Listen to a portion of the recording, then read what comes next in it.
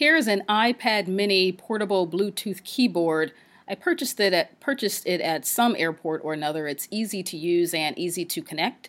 My only issue is that it's not a standard keyboard, and often I end up typing slower, or you really just have to hit the keys a little bit harder. Not super hard, but much harder than, say, on my MacBook Pro.